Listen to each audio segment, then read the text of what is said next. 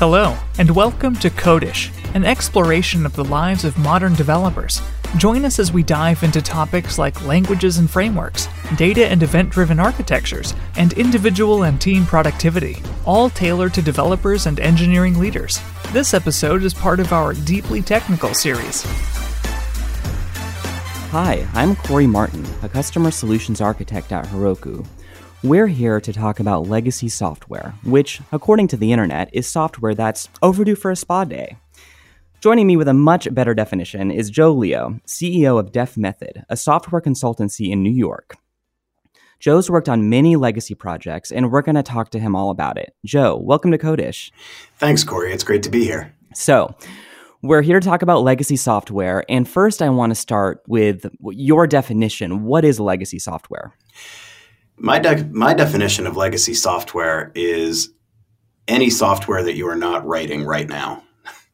And I like this definition because it removes the stigma from it. You know, if you submitted a PR yesterday and it was merged into production, congratulations, it is now legacy code.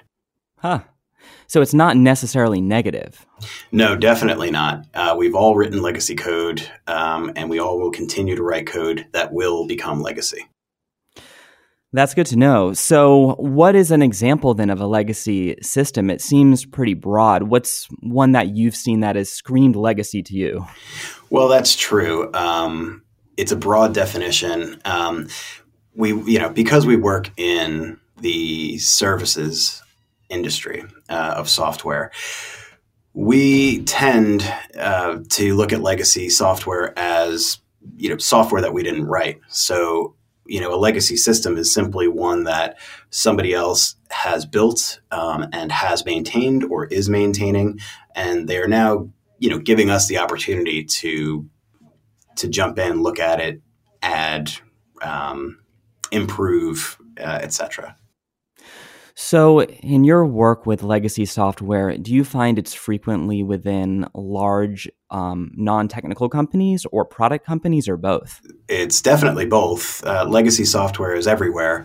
And, to the extent that people attach some feelings to legacy software, sometimes it can connote a large system or a system that's been around for 10 plus years.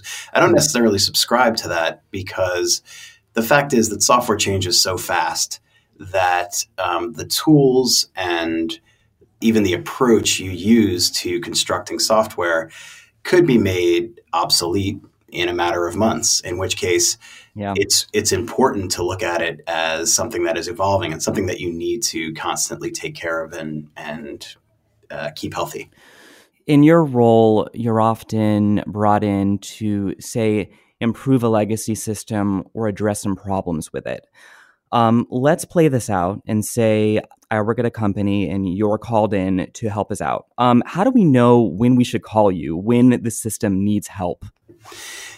There's a couple of things. One is it's really hard to ask for help in this industry. And in some ways, that's just a business problem. So one thing that's true about Def Method is that we are often, though not always, called in to provide, something that sounds innocuous. Like, hey, we need some extra engineers to help us build a new feature or give us some extra engineers because we're scaling very quickly. And while all of that may be true, I think it's really hard from a CTO's perspective or from a key stakeholder's perspective to go to the business and advocate for dollars when the dollars are needed strictly for rehabilitating a system that may be unhealthy.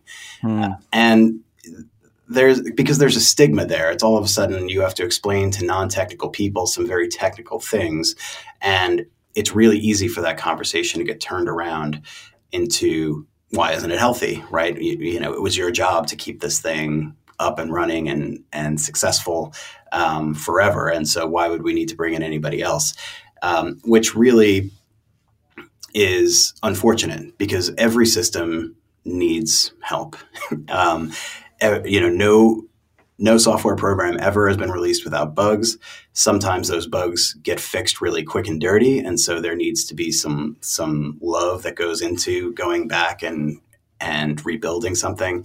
New business features are actually the biggest driver of legacy code that can be hard to maintain, because it can sometimes be easier to bolt on a solution in a quick way rather than going back and planning and viewing the entire architecture and looking for the best way to add a new feature. So there are lots of reasons people get into this situation. But suffice it to say that when def method gets called, typically we're getting called not specifically for help with the code base. And so we have to look a little deeper to see, well, is our help needed on the code base, or do they really just need staff augmentation? Say a company calls you and says, we need more bodies, like you were saying, is often the initial ask. How do you get them from that to acknowledging the real problems that the software might have that they need help with? Many times we do our diligence, so it starts there, right? We acknowledge that any system that has been up and running for some substantial amount of time has been successful, right? So developers have come in, engineers, architects, product managers, business people have come together to build a product that is successful and has achieved some measure of success, or else we wouldn't be there. There'd be no money. We wouldn't be able to go in and do anything. Right. So if we approach it with that amount of respect, then we're able to look at it and say, okay, how can we provide value? And so sometimes that starts with a simple code audit if it's a small project. If it's a larger project, it may start with, it could be one of our developers that is just sitting down, working with an engineer on the team to try to do something simple, build a new feature, resolve a bug. And a lot of times we do this up front, and we start to cull some of the things that are really issues with the system. Honestly, we just have really frank, candid feedback for the people that are requesting our presence to say, yes, we want to come in and help you. Yes, we think we can make positive progress. Here is what we think we need to do in order to make that positive progress. So you said sometimes one of the first steps is sitting alongside an engineer that's already on the team, looking through the software, et cetera, maybe having some frank conversations about it. Say I'm an engineer on that team. How do I first meet you, and what are our initial conversations like? I think these days you wouldn't meet me, unfortunately. Oh, right, of course. You're the CEO. I should say one of your team. Right, so it's somebody on my team. And, but that's important for a couple of reasons. One is that I don't write code every single day like I used to. And we really need to build trust with the team. And the way to do that is by having one of our engineers demonstrate themselves to be capable of adding meaningfully to the system that you have been building and maintaining all along. So the type of interactions that happen, we start with easy questions about process, because processes are about people, and people will always lead us to the technical problems. And so typically a conversation can start with, how do you gather requirements? Who does acceptance? Where's the staging environment, right? And those kinds of things, or even what's your cadence? How often do you release? A question like that, is process oriented at the surface level, but underneath has a lot of technical underpinnings. If they're releasing to production once a month, you can ask why. Or if you ask, okay, well, what's it like to release? You should start, then you could say, well, what does it take to release? And the answer really should be, well, we run this command, right? There should be a single button or a single command that does a deploy. If that's not the case, we can ask why, right? And we can just start to dig into it a little bit. And again, this isn't an interrogation. Our company doesn't run perfectly, and we don't expect other companies to run perfectly. We expect there to be issues, but we've seen a lot of different issues, and we've helped to fix them. And so, a brief kind of frank conversation in the beginning, and especially with an engineer or a PM that's on the team, that's low level, that's And by low level, I mean like building the software every day, not just talking about it. Those folks typically are really honest with us, right? They'll tell us where the issues are because they want it to get better, as much or more than we do. So you're working with the existing team. You've established a level of trust. They know that, your intentions are to help improve the software. How do you ultimately evaluate what needs to change, and how do you communicate that? You can always improve a code base, no matter what. That doesn't mean that those changes are needed right now. So a big part of this is understanding where the system is now and how safe we feel pushing something into production, right? How safe we feel pushing a new feature into production. And so the way we evaluate how safe we feel is seeing, are there any automated tests? If so, where are they? Is there a CI/CD pipeline? Where is it? How do we run it? How do we evaluate the feedback? And then is there a staging environment that exactly mirrors production, right? So if we have those things in place, then we can start to say, okay, this system, which is legacy and by definition is imperfect, we can make some reasonable assumptions that we can get code out the door in some manner and feel safe about it. If any of those things are missing, that's where we start digging in. And it's not our engineer's job, by the way, to say, well, we can't do anything unless you fix this. That's really the engagement manager's job. It could be my job. It could be on a large project. It could be a product manager's job. That way, we're not pointing fingers at anybody.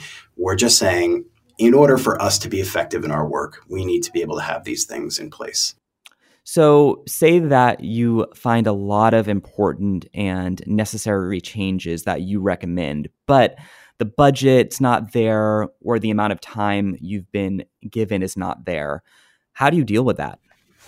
So I think we're crossing into a really important topic, and my staff has come up with a way of delineating or separating these different kinds of projects. So there's legacy software, which can encompass almost anything, and we call that brownfield software.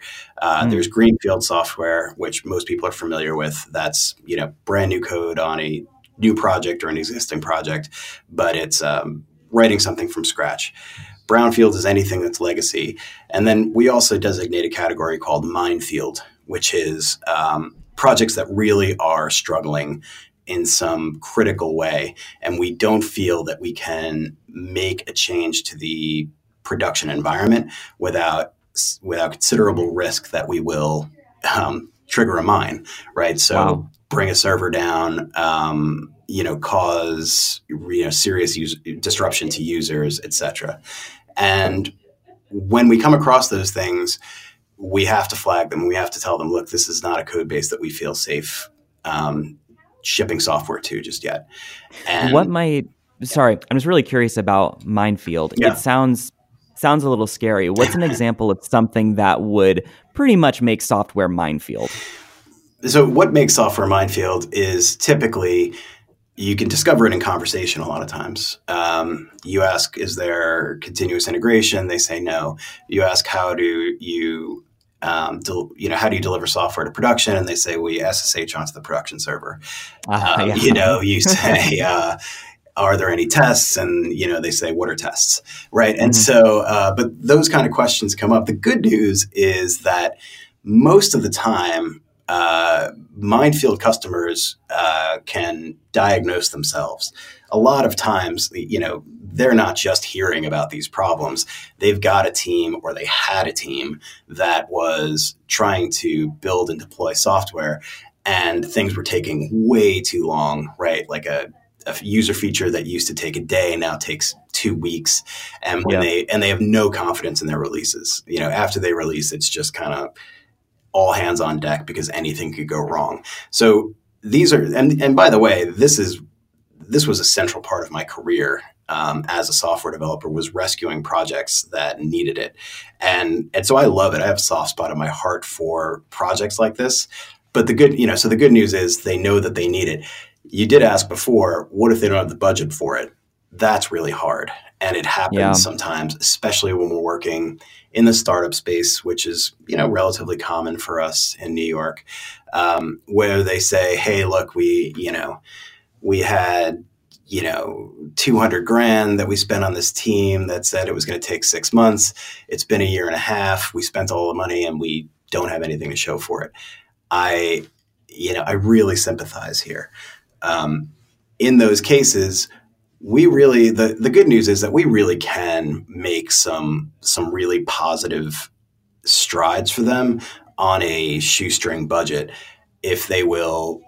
I don't want to say listen to our recommendations, but if they're willing to make some changes and commit some budget to improving things, we can make a really strong case. For example, like when I told you before, well, if you ask them, how do you deploy? And they say, well, we SSH onto this server. It's easy to say, well, look, we can get you off of that. We can get you out of that. We can put CI/CD in place. We do use platform as a service. We do use Heroku all the time. And we can get it to a point where at least you can release with confidence, right? At least you can get to a point where your existing team can show you something on a staging environment before it goes out into the world, and you can look at it and you can give the yes or no, the accept or reject. Those kinds of things, really fortunately, sometimes they just take a couple of weeks. To go back and rehabilitate the whole code base could take a long time, and you have to make a decision on those minefield projects, whether to continue with what you have or whether to scrap part of it and rewrite it. Those are harder questions, and those can be more expensive. But you can make really meaningful progress quickly on even a minefield project. So I want to talk about some of the areas of a legacy application that you go in and fix. And I want to start with the code. So what do you look for when you read code in an application? If you asked my engineers that, you'd probably get a couple of different answers. I think some people start with the tests because we are a test-driven organization. Some people start with the database tables because they want to get a sense of the data and the data architecture and perhaps the modeling. We work on a lot of different kinds of systems. And so each one, if we're working in Django, might have, a certain set of really common anti-patterns. If you're working in Rails, that might have its really common anti-patterns. You'll see a lot of things, and anti-patterns are something you can look for. You can look for a God class, as it's referred to, right? Where there's some class that controls like 80% of the application, and things just keep getting bolted onto that. We also use tools, both open source and paid for, things like CodeClimate, things like Flog and Flay for Ruby projects. There are all kinds of static analyzers for .NET and Java projects that can tell us what's the complexity of different parts of the system. Where is there the most churn, meaning the classes are changing really, really frequently. And you can start to suss out in really just we do this often. So in really less than a week, an engineer can get a really good sense of, where the bodies are buried, so to speak, and, what needs to be targeted first. What about infrastructure? You use an extreme example of you SSH in to deploy, or maybe it's not that extreme. I don't know. Maybe it happens a lot. But more broadly, the hosting situation, the CD situation, what do you look for in infrastructure that might need improvement if it's not there?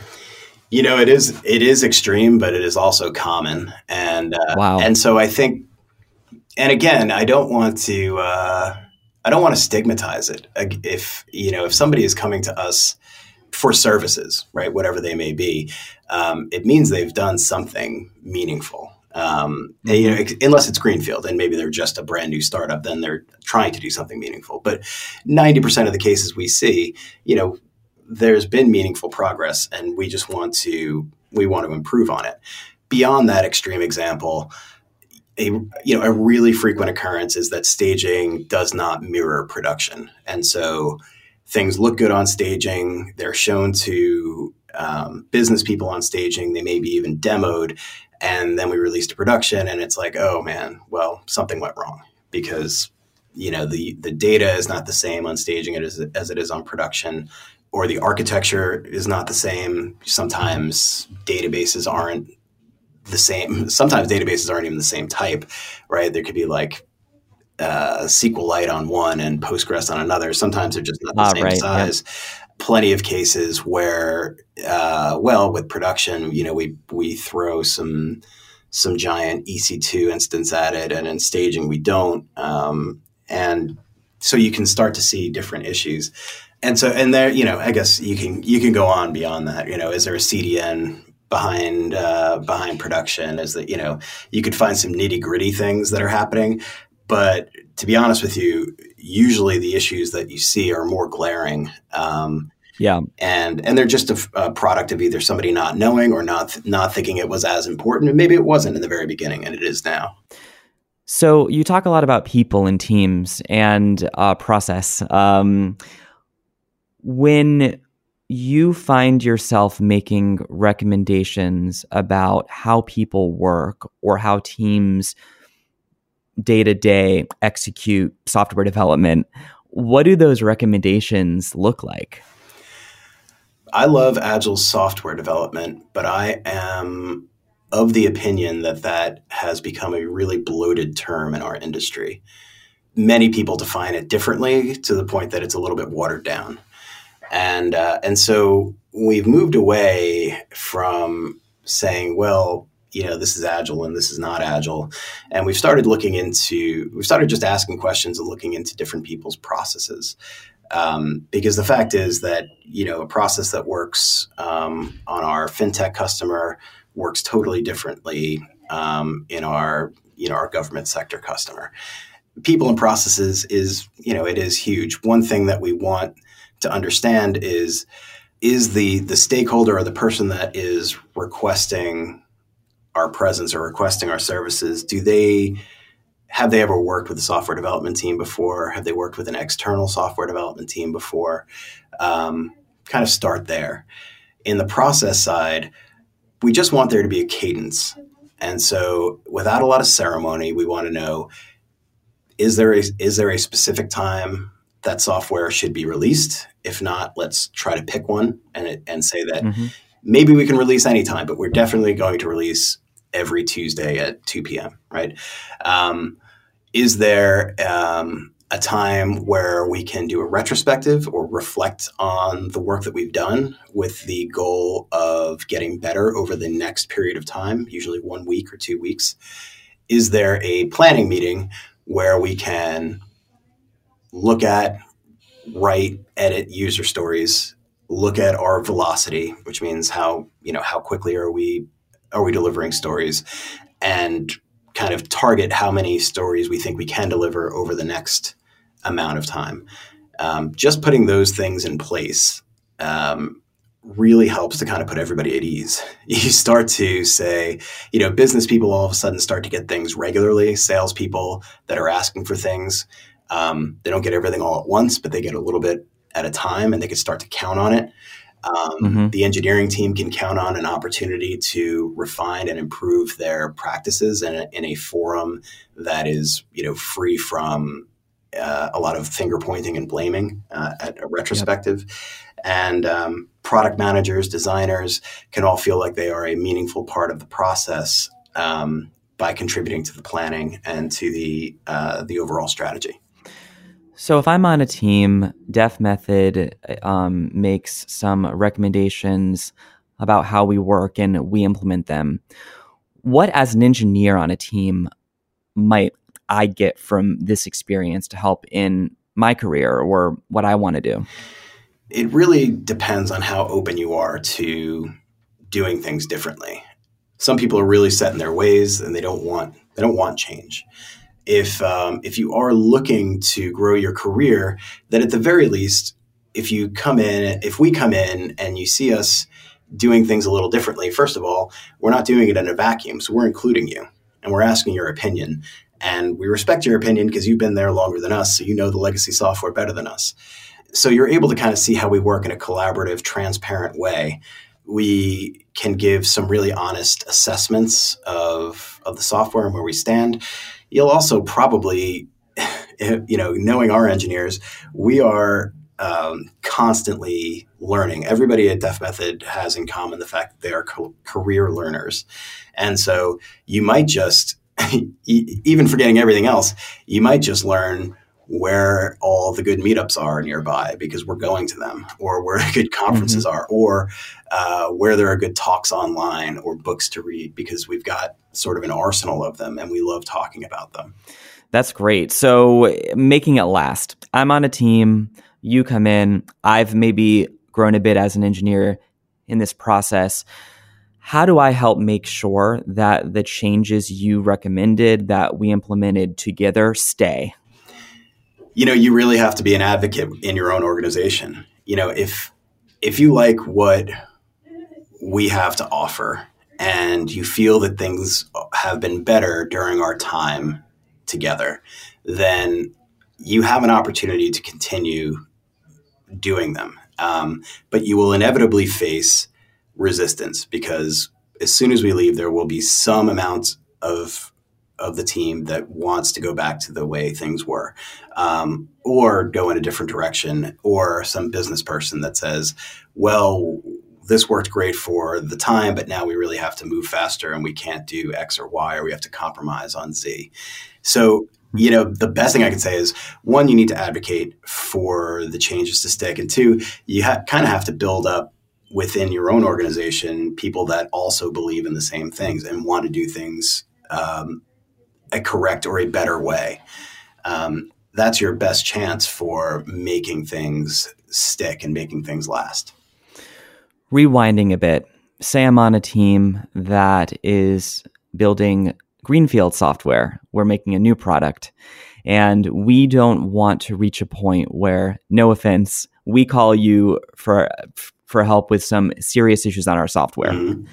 What can we do in advance to try to avoid some of the legacy software pitfalls that you've seen? Right. Well, we don't want you to call us for some serious problem either. On a greenfield project, we want you to call us because 6 months later you say, man, we've got so many people using this thing that we need help building more capacity, or we've got a whole new class of users that we didn't expect that want to use it. So, those are the calls that we want. Absolutely. So how do you make that happen? There are plenty of books out there on keeping your software clean, on adhering to software patterns, architectural patterns. Some of them have been around for decades. Others are still being written. There are great authors out there. But I think the best thing you can do is to continue learning yourself. They say the mark of a good programmer is that they look back on the software they wrote 6 months ago and they say, oh my God, I can't believe how I wrote that, right? Like, you would do it so much better now. You would do it so much differently. We've all been there. Right? Yeah, we have. Yeah. And I think the humility that comes with that is important. And if you can keep doing that, well, then that just means that you continually improve. So there's a lot of advice I could give here.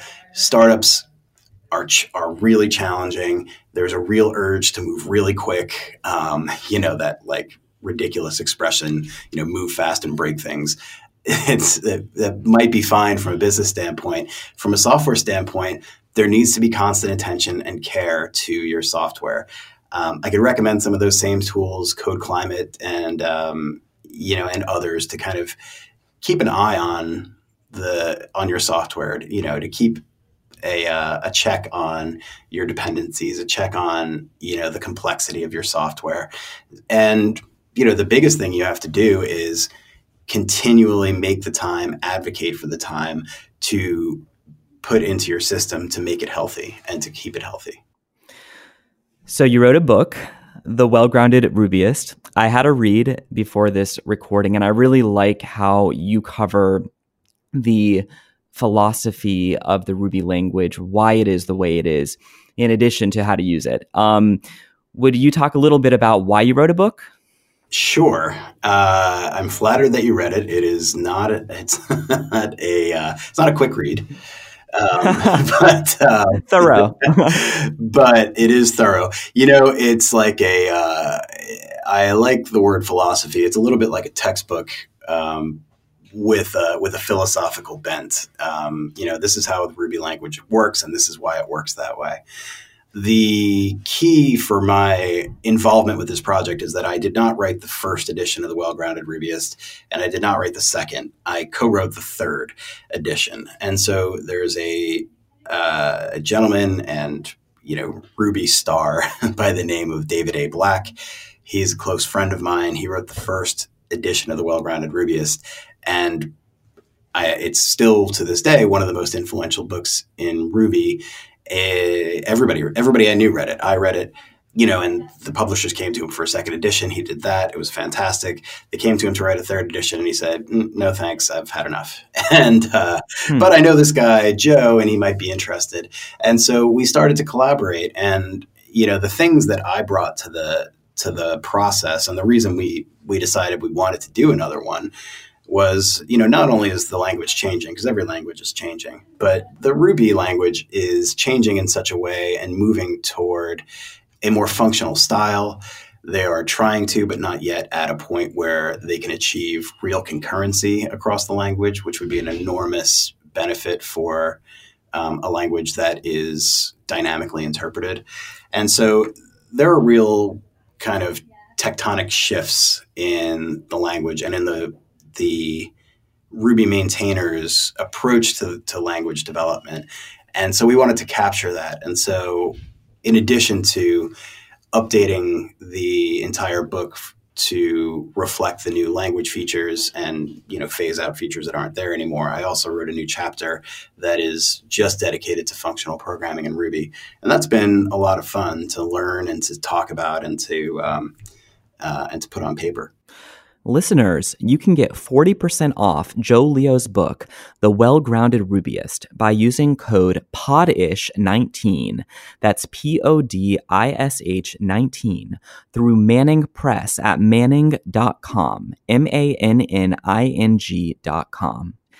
And we've talked about a lot, Joe. I've really enjoyed this, learned a lot about legacy software and how to make positive change. Thank you so much for being on Codish. Oh, thanks, Corey. It's really fun to talk about this stuff. That's why I do it for a living. And so happy to chat anytime. Thanks for joining us for this episode of the Codish podcast. Codish is produced by Heroku, the easiest way to deploy, manage, and scale your applications in the cloud. If you'd like to learn more about Codish or any of Heroku's podcasts, please visit heroku.com/podcasts.